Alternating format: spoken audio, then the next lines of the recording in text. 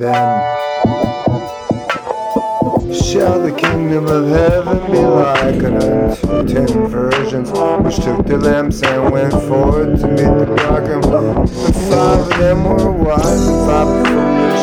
They that were foolish took their lamps and took no oil with them, but the wise took oil in their vessels with their lamps. While the bridegroom tarried, they all slumbered and slept, and at midnight there was a cry made, Behold, the bridegroom cometh, go ye out to meet him.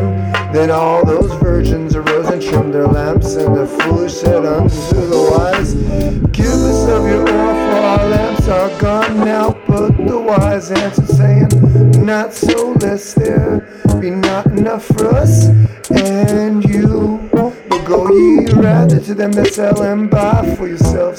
And while they went to buy, the bridegroom came, and they that were ready went in with him to the marriage, and the door was shut.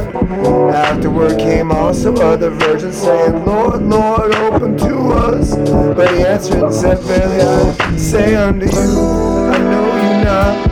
Watch therefore, for ye know neither the day nor the hour wherein the Son of Man cometh. Watch therefore, watch therefore, watch therefore. Praise the Lord.